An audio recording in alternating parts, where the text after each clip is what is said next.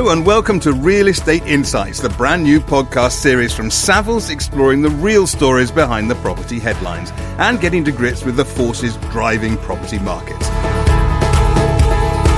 We'll be looking at what's up, down and sideways in the property world and offering you a uniquely Savills perspective on what's coming down the road. And we'll be doing all of that with some of the brightest and best minds in the business, and me, Guy Ruddle. Today, with Savills' annual residential forecast freshly published, we're going to be looking at a couple of the key themes from them. And both of them are splits, the one between London and the rest of the country, and the one between prime property and the sort of place most of us live in. And we're going to be doing it with two people who have the unenviable task of amassing all the data, calling on their years of wisdom, and peering into a crystal ball to work out what's going on. Lucian Cook is Head of Residential Research at Savills, and Lawrence Bowles is Associate Director of Residential Research at Savills. Gentlemen, thank you both very much for being here. Before we start, I'm going to try a little trick, and I know I haven't warned you about this, but bear with me. I'm going to ask you to come up with a statistic, a Savills standout statistic, at the end of this conversation in 10 minutes' time or something. So can you, while you talk, also think something that's sort of, that you know that others don't, or that you think is underplayed and is important, or something like that? Yeah, well, it sounds like a dangerous game to me. Both Lawrence and I are pretty keen on statistics, so we've probably got a few hidden up our sleeves. We might be here for an hour or two. Good, great. So we'll come back to that in a little bit. So you're both from the research team. What's it like? Do you all agree all the time? There's a fair bit of healthy academic disagreement within the team. I'm not sure it's ever got particularly personal, although Lucia may disagree. Well, I think robust discussion is probably the best way of putting it. I think we need a fly on the wall in there. Has there ever been a time in your experience, either of you, when forecasting property prices has been harder? Well, we thought it was last year, actually, when we had the Brexit vote. But I suspect it's probably even more difficult at the moment. And I think really that's because in the short term, certainly, what happens to house prices, whether it's at a national or regional level, is heavily driven by sentiment. And sentiment can be incredibly fickle, responding to the news agenda. And of course, a lot of it will depend on the outcome of Brexit negotiations. Yeah, Lawrence, Brexit, it must be just constant, the B word. It does get a little bit tiresome, admittedly. I think the difference between now and last year regarding Brexit is that I think last year we sort of bought into the rhetoric that actually it was all going to be sorted out very quickly. Article 50 would be submitted, we'd be negotiating very briefly, and then we'd be out and it will all be done. I think what this last year has shown us is actually this process has become a lot more protracted, and any certainty we thought we had about timings is, in fact, likely to be much less certain than we previously thought. Yeah. And it's not the only thing that's going on. You've got a minority government. You've got, I know this is Brexit, but you've got Mark Carney not long ago coming out with a potential 35% drop in house prices. Yeah, and that must have thrilled you that day. Yeah, that was pretty unhelpful. I mean, I think it's notable that the following day, it was very clear, he made it very clear at his next talk that wasn't a forecast. You know, that was an extreme scenario which he was using to test the banks. But just the fact that was reported on the front page of the broadsheets, you know, ties back into that fickle sentiment thing. It would have done very little to make people confident. And is it the opposite, given Brexit at the moment, to weather forecasting, in that you're more confident about the longer-term forecast than the short-term forecast? That's right. Well, certainly in this particular period, the longer-term outlook for house prices and transactions and so on are driven by forces that are a lot more clear. So affordability is one that we've been banging on about for a number of years now, but that in particular is what's likely to be shaping the housing market over the longer term. And that we do have a lot more visibility on than, say, the day-to-day negotiations regarding Brexit. So let's get to the nitty-gritty then of this forecast, or these forecasts, because there's lots of different numbers in there. We won't go through them all in great detail, but would it be fair to say that sort of the headlines are that, you know, we're not looking at much growth in London over the next 5 years, and probably a bit down initially, but the further you get away from London, the better the picture looks? Yeah, I think that's absolutely right. And that is a reverse of what we've seen probably for the previous 12 years. We've reached a position in London where affordability is stretched, particularly when you go to get a mortgage and the person providing that mortgage stress tests whether you can afford it if interest rates were likely to rise. And that's really beginning to act as a brake on the London market. But of course, all of that house price growth that you've seen over the period of the last decade or so also means that market's more exposed to some of this fickle sentiment that we've talked about. Right. Because that growth over the last it has been a lot, hasn't it? Was it set at 75% growth in the London housing market in the last 10 years? It depends on depending on which index you look at. It's around that sort of 70% level over the last 10 years. That is quite some way off our forecast for London for the next 5 years, which is somewhat less. What are we saying? Sort of 4-5%? We're saying 4.5% in London over the next 5 years. So somewhat, it's the slowest region in the country for house price growth there. We're predicting UK prices on average to rise by 14.8%. But as you said earlier, as you get further away from London, through the Midlands and through the north of England in particular, there we're forecasting higher levels of growth over those next 5 years. And of course, London, still very, very strong economy generally, still attracts a lot of graduate talent as the first place to work, and has a huge amount of equity in existing housing wealth, and is fundamentally undersupplied. We're just not building enough houses in London. So all of those things support a degree of stability in that market. Yeah. Do you agree with that, Lawrence? I think it's also worth bearing in mind that London is, as a region, as a city, it's far from homogeneous. And you've got areas within central London which are extremely highly priced and where further price growth may be limited by affordability.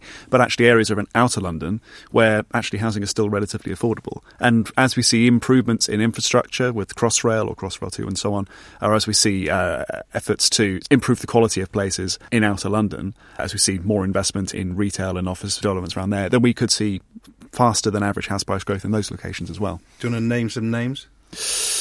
I'm particularly fond of the east side of the Crossrail route. I'm trying to remember what the names of the stations are along there, but Manor Park, Ilford, Harold Wood and so on. I think the connectivity that Crossrail provides in those locations will attract a lot of interest from people looking to get into central London quickly. Presumably it's not just London. Presumably you could have the same in the rest of the country, can you? Yeah, I mean, absolutely. When you go to the northwest, for example, we think that Manchester is likely to lead the house price growth. When you talk at the Midlands market, I think what you'll see is the rise of the cities that compete with London for talent. Yeah. And therefore high earnings that drive house price growth. So Manchester, Birmingham in particular, already previously in the last part of the housing market, we've seen that work very strongly in the favour of places such as Bristol, for example. And I think it's then moving on to the next cities to see that. Thinking of Birmingham in particular again, actually, it's a similar infrastructure story in that you've got this whole area to the east of the city called Digbeth, where as you see Curzon Street Station regenerated as a result of HS2, that opens up an entire quarter of the city that was previously quite disconnected by train lines and so on. So there's real opportunities for price growth there as well. And the other thing about the whole market, not just London but the rest of the country, is it's not just about prices, is it? It's about how much activity there is going on. And is there still a lot? Because you do hear people saying, oh, no one's buying houses anymore. Well, the market certainly hasn't ground to a halt. The best statistics you can get on transactions come from revenue and customs. And those figures would say transaction levels are still, across the country as a whole, at about 1.2 million a year. They're down by between 6 and 7% since the referendum.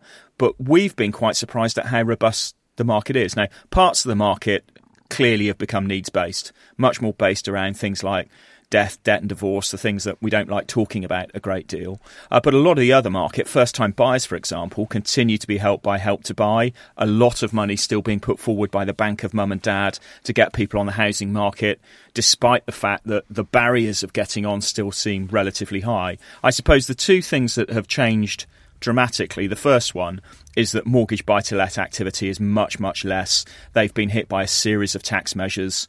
And the other one is that the people already on the market are just trading up much, much less often than they did, say, prior to the credit crunch. It's worth bearing in mind that mortgage buy-to-let market is only a very small proportion of the overall market. It's the vast majority of transactions come from those first-time buyers and mortgage home movers. And a brief word about Scotland. You're saying about 18% growth over the next 5 years in Scotland, which is sort of in the middle, really, isn't it? It's slightly lower than some of the bits of the north of England, but still pretty healthy.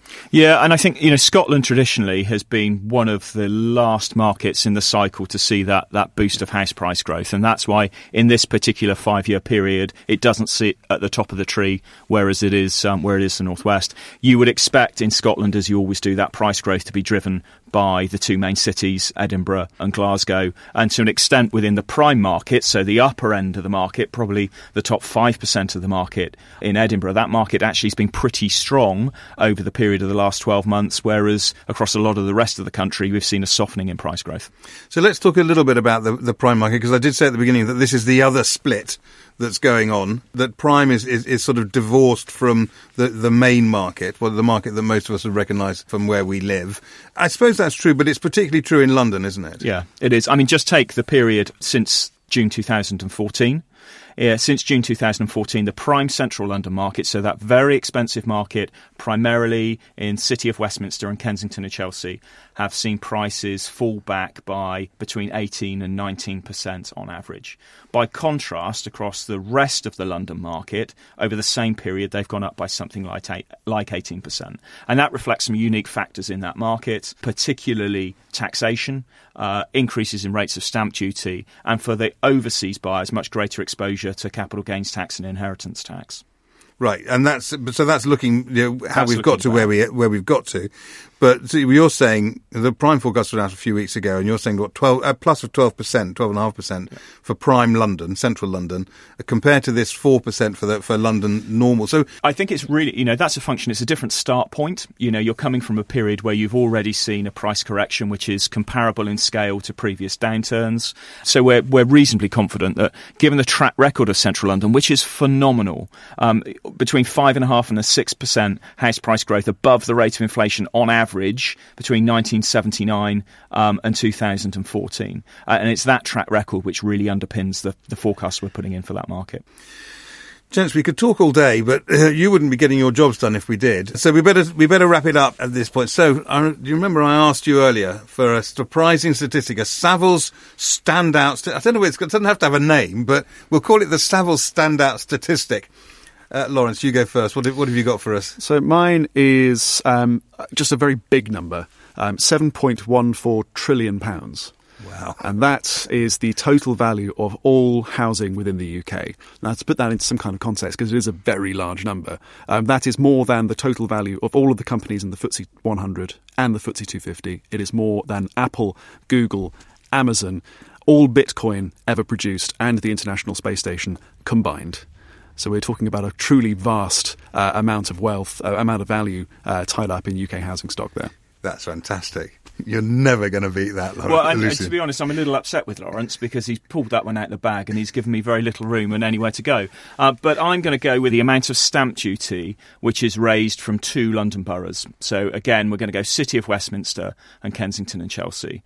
And in 2017-2018, that figure was over £1 billion. Yeah. And that's more than Wales and the North West and the North East and Yorkshire and Humber all added together. Those are seriously big numbers and probably a perfect place to end this episode of Real Estate Insights. Gentlemen, thank you both very much for being here. It's been an absolute pleasure to talk to you. If you want to get hold of the full report and delve into the detail of Savills' annual residential property forecast, there's a link in the description of this episode of the podcast, and you can go to the Savills website, savills.co.uk. And if you want to make sure that you know more than anybody else around the dinner table when talk inevitably turns to property, then please subscribe to us and make sure you don't miss out on any future episodes. You can do that using your usual podcast provider. In the meantime, thank you very much for listening, and see you next time. This podcast is for general information only and should not be considered professional advice. Savills accepts no liability or responsibility for any direct, indirect or consequential loss arising from the use of, reference to or reliance on this podcast or its content. Savills makes no warranty as to the accuracy of the information in this podcast. This podcast and all copyright in this podcast is the property of Savills, and it shall not be used, reproduced or quoted in whole or in part without Savills' prior written consent.